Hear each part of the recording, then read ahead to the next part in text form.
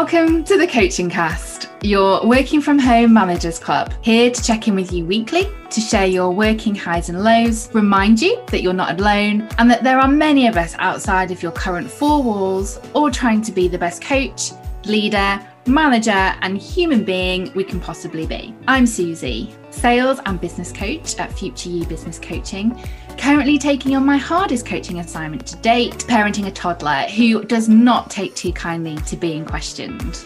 And I'm Lisa, founder of Grip Corporate Coaching, personal performance coach, leader, and chief eye roller when it comes to all nonsensical corporate mumbo jumbo which suffocates rather than advocates. In this podcast, we aim to explore the leadership and coaching techniques required to navigate and survive the current business environment, presenting different topics each episode, which we will discuss with some special guests along the way, sharing ideas, hints and tips for you to take away and try for yourself. We hope you enjoy listening.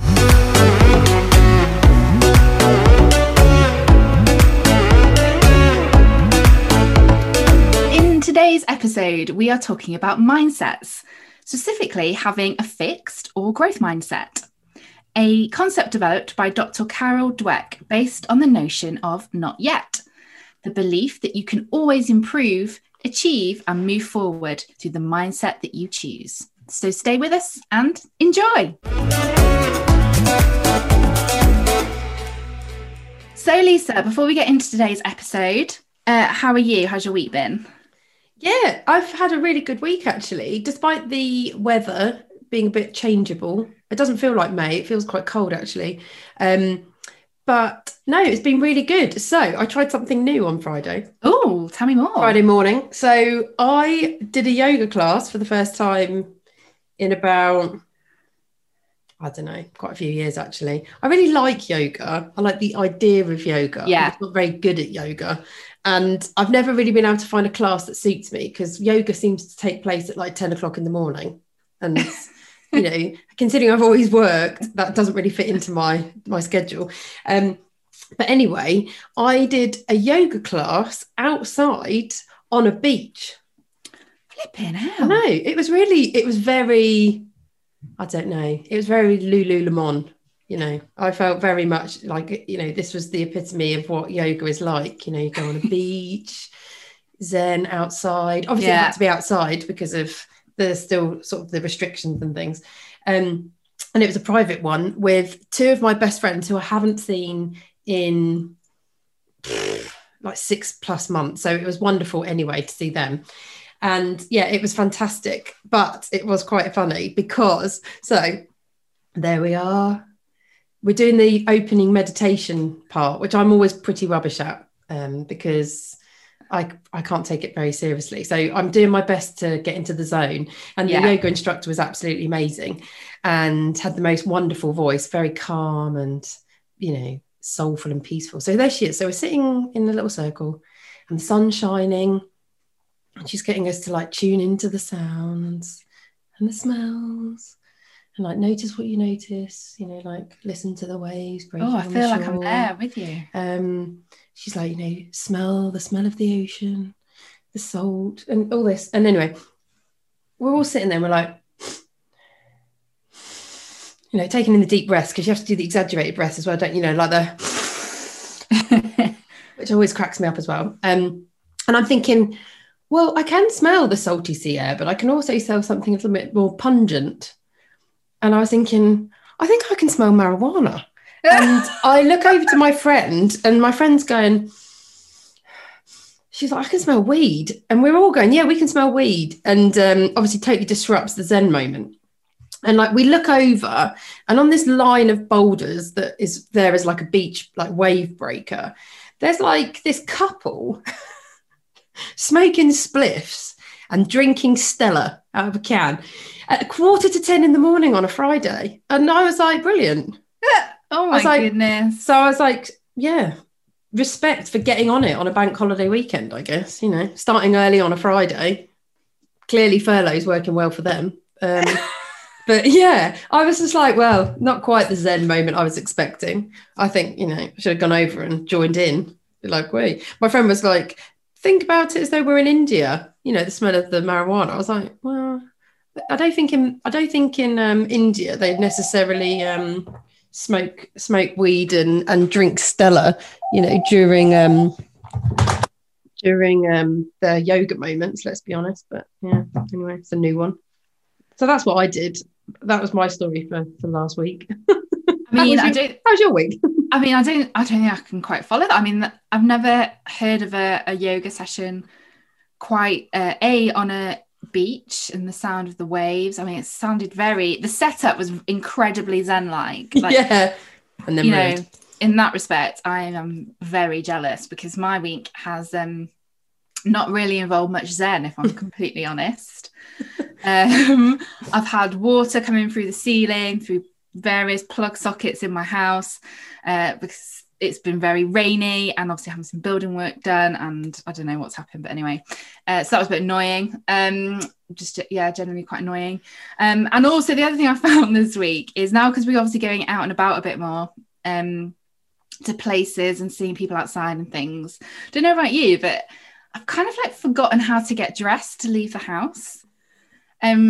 So I've realised that in the last year, I've probably just been wearing a rotation of joggers and hoodies. So 4 sets of hoodies and joggers, which I've just been rotating. And I've realised now that I can't actually do that. I have to actually potentially put an outfit together, get dressed properly, brush my hair. And A, that takes time. And B, I need to kind of think about what I'm doing and where I'm going, and we're always outside, so I'm having to wear more layers than normal because it was bloody freezing. So I've realised that was something that I just completely forgotten the ability to do this week. I found it quite stressful. What have you been wearing then? Elaborate. Nothing too exciting, but I was like, can I get away with an elasticated waist on yes, this? Always, 100%. Joggers. I've become very accustomed, I think, to my joggers in the last. Aren't joggers chic now? I see everyone wearing joggers, and everyone I love the whole look of, I'm just casually throwing on my joggers and my hoodie with this and a full face really of makeup. And this really smart coat. I can't pull it off at all, but I've never been able to pull off a pair of joggers. So I can look just as scruffy, but I think I just look scruffy. I don't wear makeup. Well, that's probably because I haven't done my hair. I haven't done a full face of makeup, and I probably haven't had a shower. So that's probably why I look terrible. I'm not doing it right. There is a reason why we record this podcast separately on a remote basis.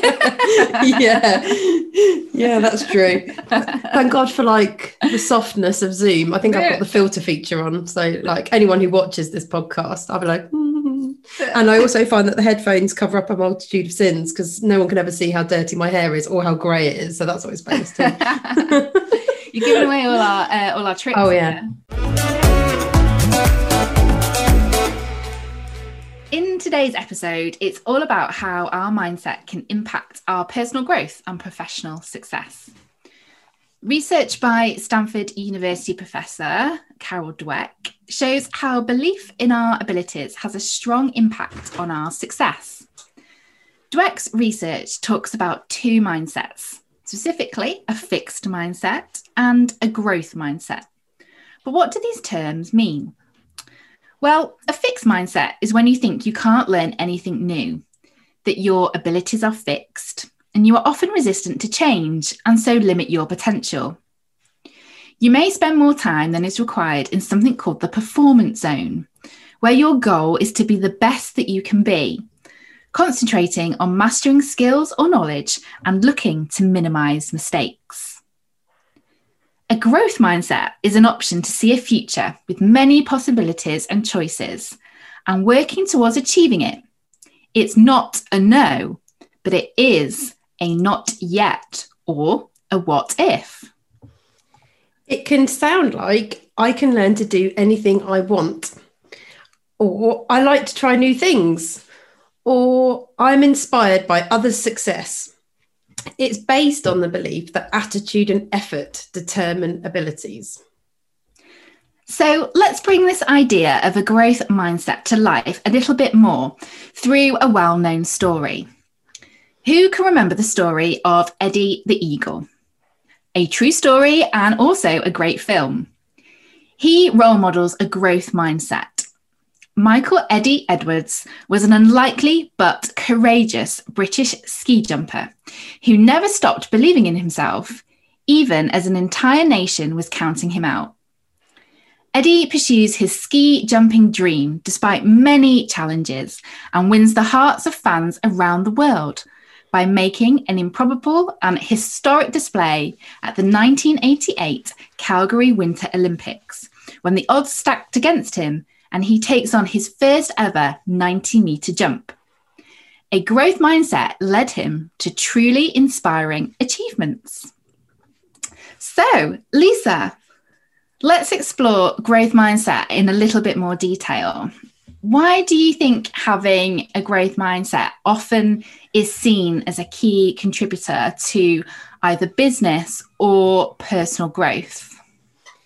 So I think with this mindset, with a growth mindset, I think, as you've demonstrated with that story, specifically about Eddie the Eagle, it really does tend to push us a lot more and push us into the space where we want to learn and improve as a result. And we therefore concentrate on becoming a master and an expert of something, very much with the starting point of recognizing that perhaps we're not at the very beginning of that journey, and that actually that's totally okay. So I think when you acknowledge that you're new and you're comfortable with that and you're in that space for learning, you're a lot more flexible and you're more comfortable in respect of not knowing, wanting to seek and understand, therefore you're learning, and being accepting of making mistakes along the way. Because ultimately, when you don't know something and you're not a master of it yet, you're not the expert, mistakes are sort of inevitable, and it's being comfortable with that. Yeah. And I think in a work context for businesses, that is such a valuable space to have your people operating in that they are more likely to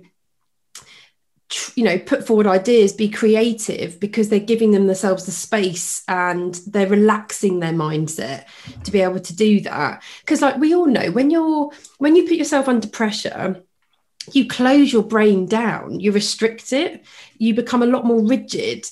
And if you allow yourself to become stressed, that rigidity restricts taking risks and thinking broader and wider and bigger. So from a business perspective, actually you want people to be in that creative mind space, to come up with new ideas, to try new things. Because actually the more things you try, actually the greater probability you are to have success, because you're putting more things out there, aren't you? You're creating more of those options. So I think it has so much benefit for a business, but the business itself has to be comfortable in itself with that notion that people will fail at times and that's okay. And I think some businesses do struggle with that because, a failure, a mistake, it could waste time, it could hold things back, it could become costly. So it definitely needs a business to be brave and bold in itself, and to, I suppose in many ways, expect that is likely to be what will happen, and to become comfortable with it, or to build contingency, like whether it's time or money into that. But that also takes building that space of trust, which we talked about obviously before. But I do think the businesses that are in that, if are set up in that way, are those that move forwards, that progress, that actually get, become more successful overall, really. Yeah. Okay. So I think the piece around becoming comfortable with making mistakes and learning from them, I want to come back to in a second. Okay. But I think you raise a really important point, which I'd like to explore in a bit more detail, which is around that kind of mastery. So becoming the master of your mindset. And that's really, really important, because you fundamentally are the gatekeeper of your thoughts and of your mind. And that is both in a work context and in a personal context as well. And actually, if you feed your mind positivity, inspiration, reflection, rather than, that criticism, that doubt, which can often be linked to that more fixed mindset piece. Your mindset impacts a lot of your own personal outputs. So the way that you achieve, your levels of self-esteem, your levels of drive, your levels of perspective, how optimistic you are.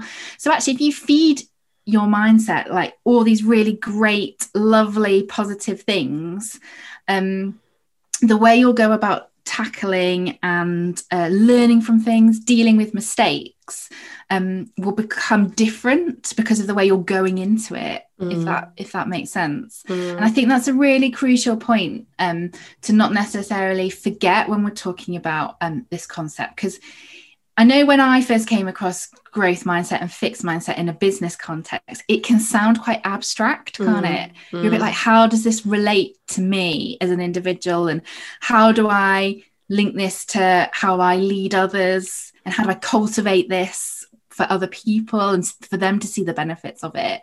But I think stripping it back and just thinking about that fact that you are a master of your own mindset and how you do that and cultivate that is literally like a first step in showing and demonstrating a growth mindset in some instances. Yeah, I think you have to be aware of how you're already thinking and your potentially like natural stance. So how do you approach new challenges? Do you approach them with that mindset, which we would classify as a growth mindset of anything, of like, just go for it, like give it a go, what's the worst that could happen? Or are you less likely to go after the challenge if you believe that you don't already have the skills to do it, or you haven't had experience of it before, or even if admittedly you are frightened you'll fail? Because a fixed mindset will look at a new challenge, potentially if they haven't done it before, and go, well, I'm not going to give that a go because I don't want to get it wrong. Because the fear of getting it wrong is too strong, and that's what they see, rather than thinking about it in terms of, well, what would the opportunity be, or even what would it look like if I was successful though? It's that kind of, they're the kind of opposites, and it is tough, because I think we all can go into the fixed mindset space. If I'm being perfectly honest, I woke up in a fixed mindset this morning. It was just one of those mornings where I woke up and I was thinking, I can't do that. And then, unfortunately, like I generally think mindsets tend to do, is that it snowballs and it suddenly becomes about everything. I can't do anything. It's no longer about, the one specific subject I was thinking of, which actually, to be quite honest, I've shaken off that mindset now and I can't even remember what that was. So this isn't the best example I've ever had. But my point being is that, I woke up with this view of, I can't do that. Yeah. And then all of a sudden it was, actually, I can't do anything. I'm rubbish at everything. I'm a disaster. Yeah. I'm going nowhere. My life is on hold. I literally went down that rabbit hole this morning. I've managed to pull myself out of it now. And I'm sat here recording this podcast. So it's I've managed to turn it around. But that is the danger, I think, generally of the fixed mindset, is once you're in it, ensuring you don't get lost in it. Because we can be so self-destructive when we want to be. And I think it's that fear that holds us back so often, the fear of either the unknown or the fear of failure. And actually it's trying to flip yourself into the space of, but what if it was successful? What if I just, if I just did it?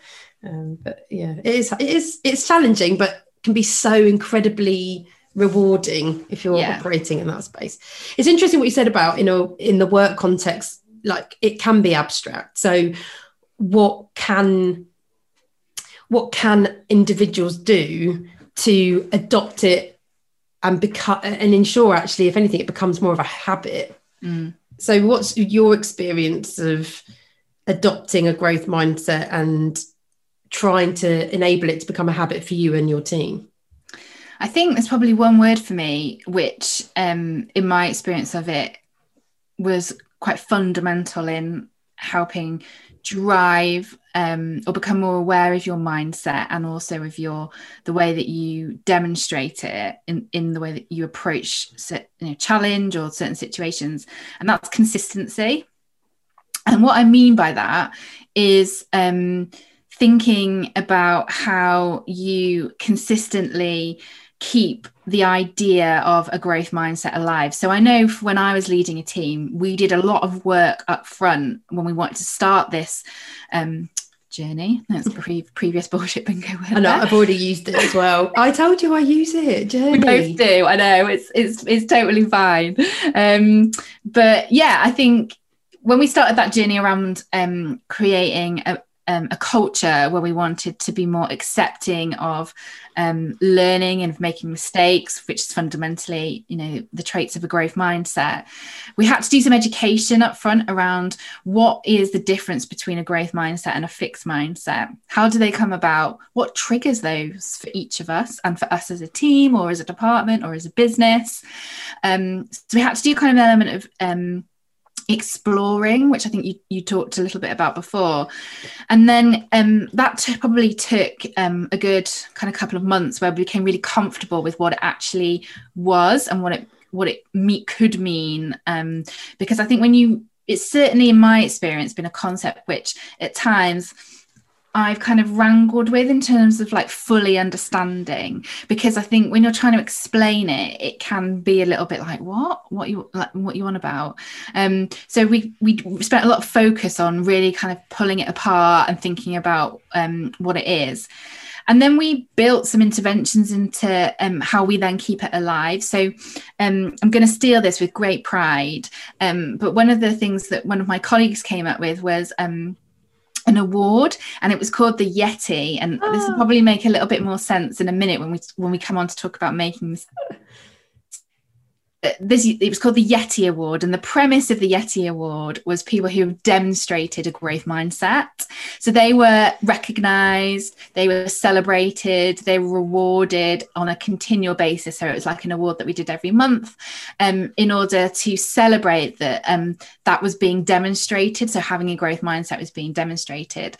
And I think doing little consistent interventions like that really then helps like embed what you're trying to achieve through having a growth mindset within your team or within your business, or even as an individual as well, and catching yourself before you perhaps respond or react to a situation.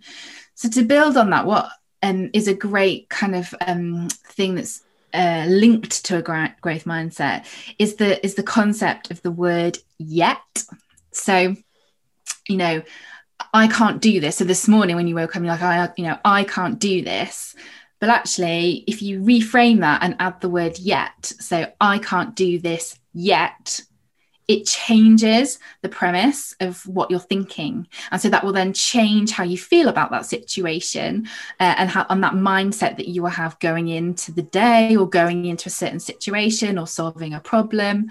And so those three little letters, that one word yet, is so important, hence why the Yeti Awards came about. Which, like I said, I'm stealing with pride, was a brilliant little idea about keeping that concept of growth mindset alive. I think you're so right about consistency, because I think any new idea or new approach requires practice before it becomes the norm. And the more you repeat the practice of what you're doing, so like with the Yeti Award, and I think that's also great because it's celebrating, it's recognizing people for what they're doing, so it's really positive, but it's reinforcing that behavior and saying we're going to celebrate this, it's really great, we would like more of this. It becomes a habit, and so everyone's doing it, because that little word of yet I find so helpful. It really helps me in my mindset, and it gives me just a break. It's like it gives you space and it alleviates the pressure, because I think I've said it before, and I think many of us are, we are our own worst critics. Yeah. And the things we say to ourselves they're worse than what anyone probably has ever said to us in general. And we can be so mean to ourselves. And actually just saying it's just a not yet. I'm just not good at this just yet, or I can't do this just yet. It just gives you space to therefore try things out and to learn and to be a bit more comfortable with that. So you're totally right how powerful that word can be. And actually just by simply adding it to the language and the way you're talking to yourself, and actually the way you talk to other people, because obviously you can support others with this, it completely changes the tone and the meaning of what's being said. It's so helpful. Well, it affects our own self-belief, and fundamentally, we are the input to how we, cultivate our own self-belief. It comes from us, and just using that little word on a frequent basis, can really help build that. But I want to go back to something I kind of parked earlier on in our chat there, which was around mistakes and becoming comfortable from making mistakes, but also learning from them. And one of the key themes, in having a growth mindset is just that. So becoming comfortable with making mistakes and learning from when those happen. So why do you think we're so scared about making mistakes? Like, I think reflecting on your own kind of personal examples, for me, it definitely feels like something that we all suffer from day to day, and also in organizations as well. Why do you think it is? We're so scared of doing that. I actually think this links quite nicely to what we spoke about in episode 1 of this second season about being comfortable with vulnerability and not knowing, because I think the fear of making a mistake is a fear about showing people our imperfections and our flaws, and potentially showing a side to people that is different potentially from the construct that we've created around us. Yeah. So I think, when I think about it in a work context, you secure a job based on your skills, your experience, your knowledge, your capabilities. That's your CV is your piece of paper that details that. Your interview is your performance to get through the door. And when you're there, for many of us, it's about proving that what they saw is what you are. Do you know what I mean? That you live up to the expectation you've given to people. And I think beyond that early period of being new, when I personally think you have permission to get things wrong. I think it then becomes, how do you ensure that you continue to live up to that expectation that you've set? And it's an expectation that we set for ourselves as well, because we create a construct that we like and that we want to be and that we want others to see that we are. And that's what we hold together. And when you get things wrong, you show that you're not perfect and that you can be flawed. And not all of us are comfortable with that. So I think it does come into that vulnerability. I mean, don't get me wrong. There's also an element here of it can also totally be about the culture of business you work in, because some cultures are very, very fixed mindset cultures where if you get it wrong, you are written off. They are as harsh as that. And where there isn't that space for growth and learning. It's just about getting it right and winning. It's really competitive. You see that in quite traditional corporate environments, especially, financial, like banking. And you've always got the famous example of a fixed mindset organization, which is Enron, the famous, very flawed, disastrous American giant of a company that was notorious for its fixed mindset leadership, which was all based on you are born with your innate capabilities. It's all about your IQ. You come in here, you win at all costs. You can't fail. Failure is not acceptable. A lot of psychological bullying.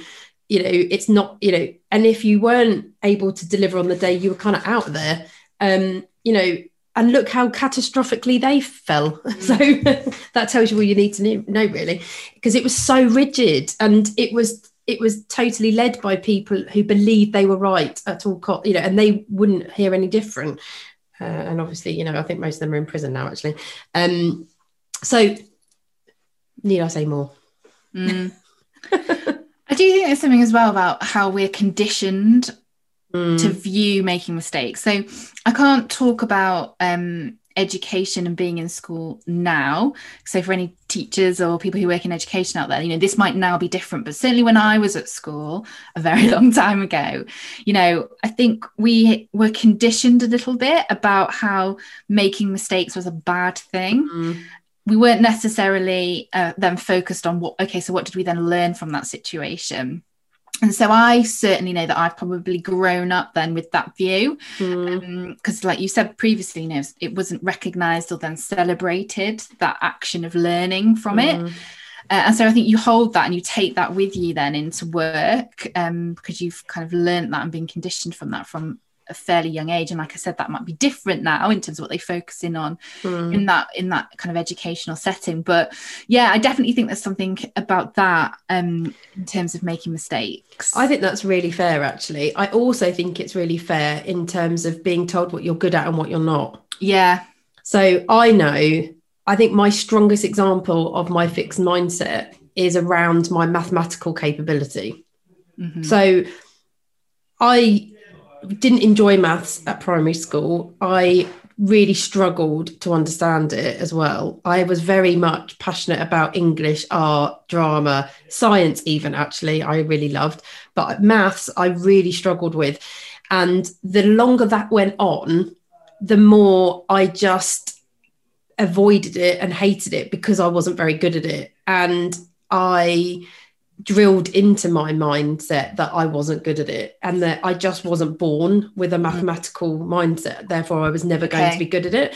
And it was interesting because this was a number of years ago now, but I worked in a particular corporate organisation who, for a period of time, held a lot of worth in both psychometric and mathematical testing to inform promotions.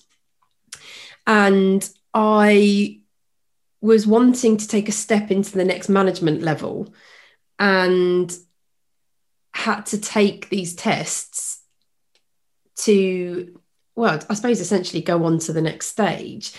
And I remember my line manager at the time directly saying to me that it didn't matter how much I practiced the maths test, I would never pass it because I wasn't good at maths. And that for me was so destroying at the time, because actually I had worked really hard to improve my capability with these tests. I actually ignored them and spent 6 months regularly practicing, because you could get practice tests of these kind of maths tests. I practiced them for 6 months, desperately trying to improve my skills around them, and actually to prove that they were wrong. I was so desperate to prove that they were wrong, and actually to prove everything that I'd ever known about my maths capabilities wrong, because I was like, I wanted to be promoted because I knew I could do it. And I was infuriated that actually what was holding me back was just this one 16-minute test. That's all it was. It was a really short test that also that was also part of the problem, because it was the time limit that I really struggled with. But I was thinking, do you know what? I've got all this experience, years of experience. I've got years of high performance. I'm actually really capable of passing the psychometric testing really high. And I know I could do the job that's being promoted.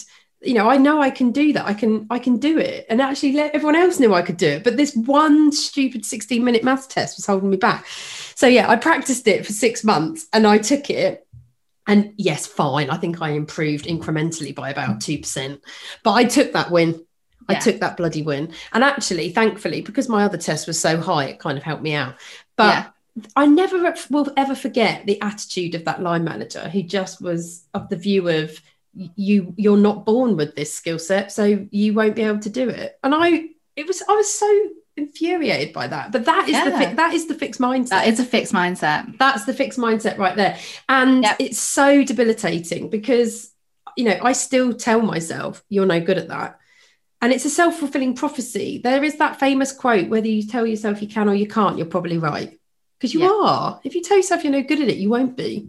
Yeah. Well, it's going back to before, like we've talked about, you know, you affect your own self-belief. So what you feed your mind will be what you think and what you feel. So this is where, you know, choosing proactively the way you approach something or your mindset towards a particular situation is just so advantageous. But I get it can be challenging. Yeah, I think for me, like an experience of making a mistake and then learning from it and trying to be comfortable with doing so was when I was training to become a certified coach. So I was doing before I started my qualification at uni, so I went back to university to study to be a coach, and I was working full time as well. So I was doing probably some like informal coaching in the workplace, but never necessarily been trained in how to do it properly. So I was taking myself back to uni to do it, and learned loads of theory, loads of techniques, obviously, like lots of hints and tips to take away. And then I had my first coaching session with a client to kind of, you know, practice what I'd learned at university and put that into play. And it just went totally like AWOL, the session. It just went totally wrong. And the reason for that was because I was in my own mind. So I'd got massively overwhelmed with everything that I'd learned. And I'd kind of put pressure on myself to use like every tool that we'd been through, every technique that I'd learned, ask every question. I was over analysing what questions I was asking, so I wasn't necessarily concentrating on the other person as much as I should have been. And I was in my own head from kind of start to finish. And so the session kind of didn't go as well at all as what it should have done. And I think I ended up kind of calling it with the coachee to say, look, I know that wasn't great, and the reason for that was X. You know, I was just in my own mind, got a little bit overwhelmed, and I think I just put so much pressure on myself to run the most perfect session that I possibly could, having learned all this great stuff at uni, that it just totally flummoxed me, and I had to really. Coming away from that session, I had to really look at myself and think, okay, why did that happen? Why did you feel so pressured to impress and bring everything you've ever learned about coaching into that particular session? Why did you think it was about you? Because it should have been about the other person. And yeah, it took me a long time to, you know, a fair kind of week or so to really become comfortable with the fact that I'd made that mistake and learn from, okay, so what am I going to do differently then for my following sessions? And it's just, you know, it can be hard to do that. And I'm not saying that that's something we should all be doing, you know, all of the time. We can't have a growth mindset all of the time into every scenario that we go into.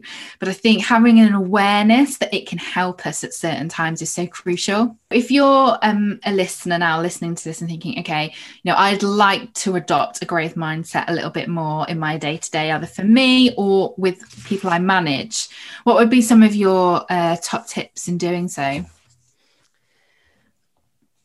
I think the best tip, and the one that we've both acknowledged, and I know I have used to great effect, is adding those 3 little letters to how I think about things. It's the yet for me. Yeah.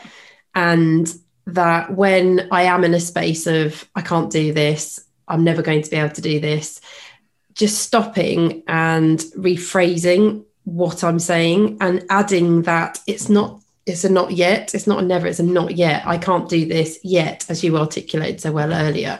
I think that is the simplest, easiest place to start. Mm-hmm.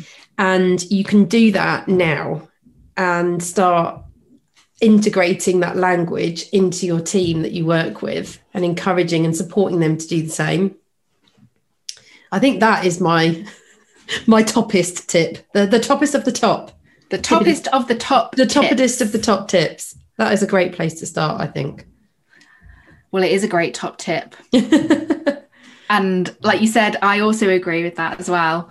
I think to kind of add to that, I would say probably just doing a little bit of self-reflection. So identifying and recognizing your fixed mindset triggers, because we all have them. And don't get me wrong, we're not saying in this episode that you should have a growth mindset all of the time, because you are only human. Like, you cannot possibly do that. You will absolutely fall into a fixed mindset, as Lisa explained about her mindset when she woke up this morning.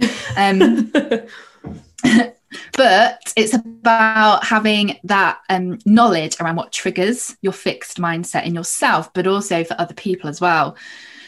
So I think my second top tip would be spending some time identifying and recognizing what those fixed mindset triggers are.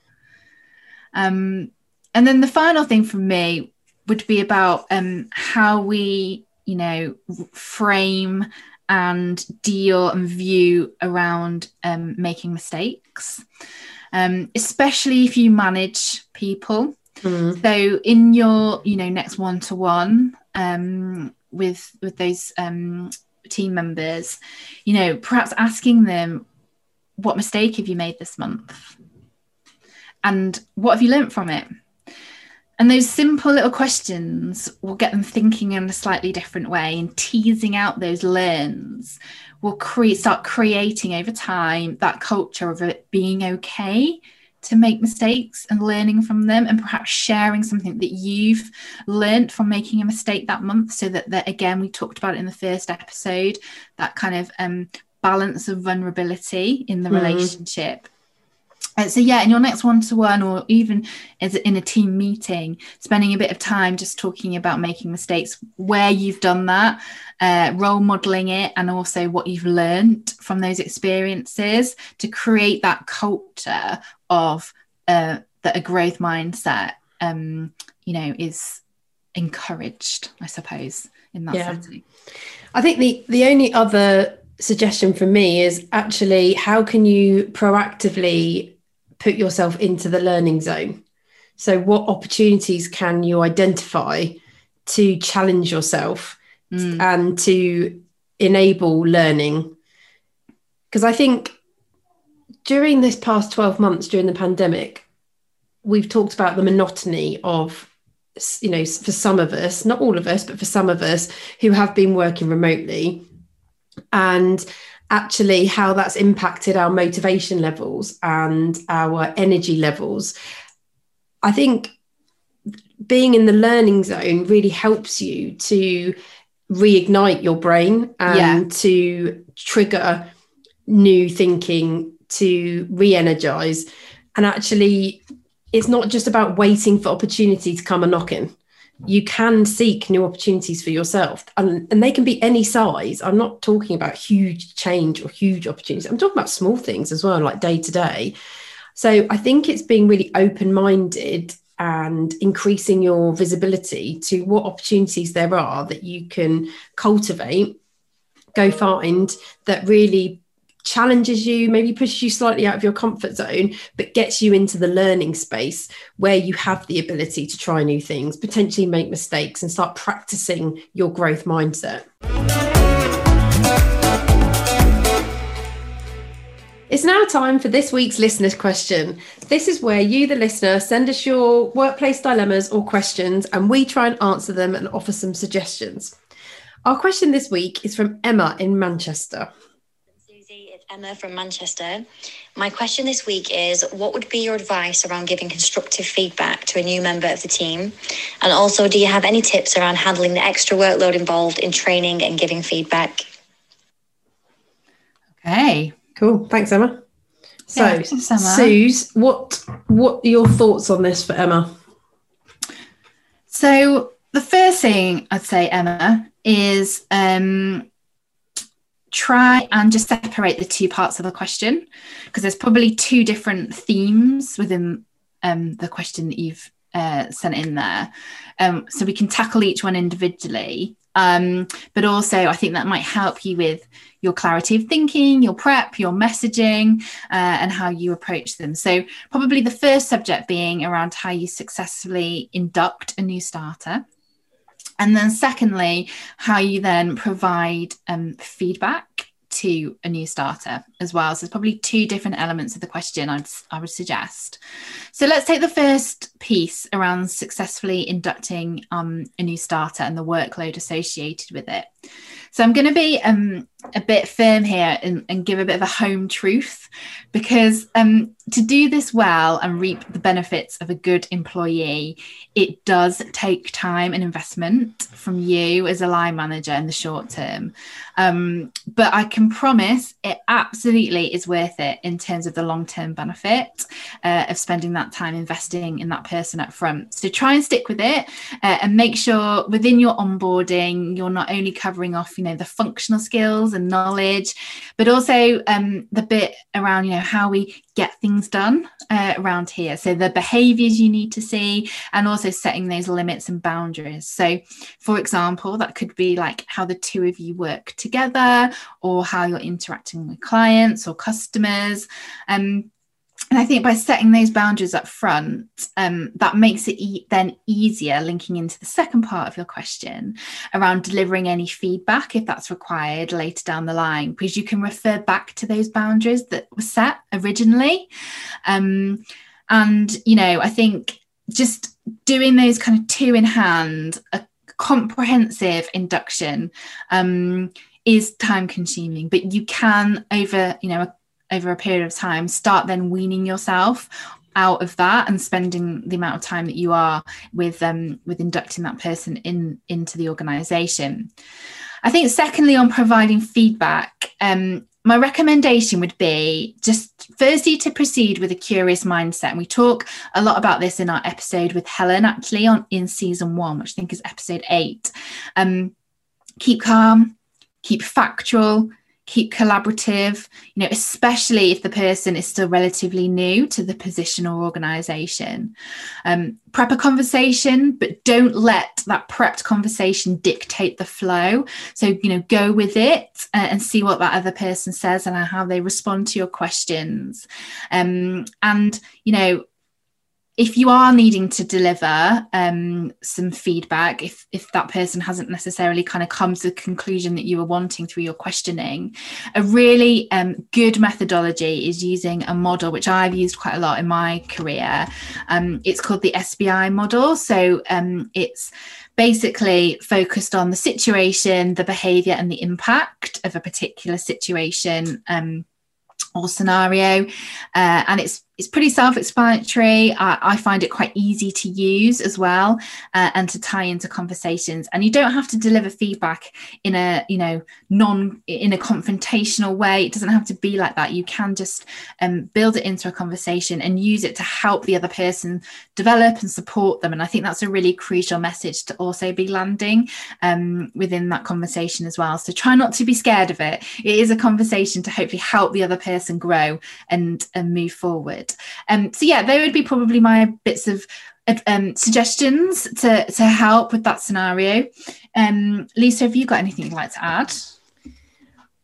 I think you have nailed it. I don't think I have anything to add to that, to be fair. I thought that was good advice there. So I'll take that. Yeah, I'll leave it there. So thank you very much, Emma. Good luck with that. Let us know how you get on. If those of you who are listening have your own thoughts on this and would like to share, or you have a question for us to answer, please get in touch. You can email us at hello@thecoachingcast.co.uk, or you can always send us a message on Instagram at thecoachingcast. It's now time for Bullshit Bingo, where we call out phrases which get commonly used in the workplace, which, quite frankly, make us cringe. Today's Bullshit Bingo is from Elsie, who sent us this one on Instagram. It is a phrase often used, and it is, let's get all of our ducks in a row, referring to making sure you are ready to go without hesitation in completing a task or achieving an outcome. Thoughts, Lisa? So I do think I have a tendency to take these bullshit bingos and make them really literal, but I can't help it. So weirdly, this morning I was driving along and there was this queue of traffic, and it was in a particularly awkward position in this little village where it gets very narrow, people double park. It's all about letting people, you know, come through right of way, which most people generally ignore. And this queue was taking a long time, and I was blaming this tiny little car in front and being like, oh, for God's sake. I was like, what's taking them so, you know, effing long? And as I drove past, I realised it's because there was this little row of ducks. In a row? Yeah. And the reason the traffic had taken so long was because they were allowing the ducks to like waddle across the road. And anyway, that made me laugh. So it was as though they knew that we were talking about today's bullshit bingo. It wasn't a very orderly row. I don't think they'd taken their own advice on this one. They were a bit all over the shop, but that was probably because they'd got a little bit jittered by the oncoming ginormous vehicles that looked like they were going to squash them. But yeah, I'm sorry, I've taken it literal as usual, but that is my view on bullshit bingo today, because strangely, coincidentally, I saw some form of a row of ducks this morning. What about you? Well, I think I also am quite a literal person anyway, and have done the same. So I literally visualize some ducks all kind of sat there ready to go in a row, whether that's eating bread or stealing bread or go. Oh, actually, no, they're not meant to eat bread anymore, are they? They're carb free now these days. They're carb free. Well, they got a gluten intolerance. No, I think that you're not meant to feed them bread anymore. I think it's that shattered my childhood. Actual thing. Oh, right. I think they've had so much bread over the years and just they've become celiacs. Yeah. Anyway, if anyone knows that, let us know. Please let us know. But yeah, let's get all of our ducks in a row. Is today's bullshit bingo. So we are coming to the end of today's episode, where we've explored the topic of having a growth mindset, both for yourself and also helping others to be in the learning zone too. Our tips from today for you to go away and try in adopting a growth mindset are, so on the high-tech whiteboard, it's back for a second season. So number one simple word, word yet. So for example, I can't do this. Well, I can't do this yet. So adding that one simple word. Number 2, identify and recognize fixed mindset triggers for both yourself and other people. Number 3, ask individuals what mistake they have made this month and what they have then learnt from it. This will cultivate a culture of being acceptable to make mistakes and building on a growth mindset. And number 4, identify opportunities to get into the learning zone and practice a growth mindset. So they are our 4 top tips on this week's episode, all about having a growth mindset. Also, you can try asking yourself the following questions this week. Number 1, how can I adopt a growth mindset this week? What will I do differently? Number 2, how will I support my team to practice a growth mindset and support them to be in the learning zone? And number 3, consider a piece of work you are doing right now and ask yourself, how can I anticipate the setbacks? And how will I overcome these? We hope you enjoyed today and have some new ideas to take away and try for yourselves. If you have any questions, thoughts or feedback, we'd love to hear from you. So please contact us at hello@thecoachingcast.co.uk or on Instagram @thecoachingcast. Your support means everything as always. Therefore, if you like what you've heard, then please give us a follow on Instagram at The Coaching Cast, leave us a review on Apple Podcasts, or most importantly, subscribe to future episodes wherever you listen. Don't forget, you can also find us on YouTube by searching The Coaching Cast. Our episode next week has a special guest joining us. The first one of the new season, where we will be talking to Joanne Wheatley, Executive Coach and Supervisor, who has recently been awarded the accolade of EMCC Global Coach 2020. Really exciting. Excited to chat to Joanne on next week's episode. We both love music and we use it to motivate and energize us. So we like to finish each episode of the Coaching Cast with our personal song recommendation, giving you positivity and energy as you launch into that next Zoom or Teams meeting. It's my choice this week, and I have chosen Peace of Mind by Above and Beyond. It's an absolute trance tune. So go techno.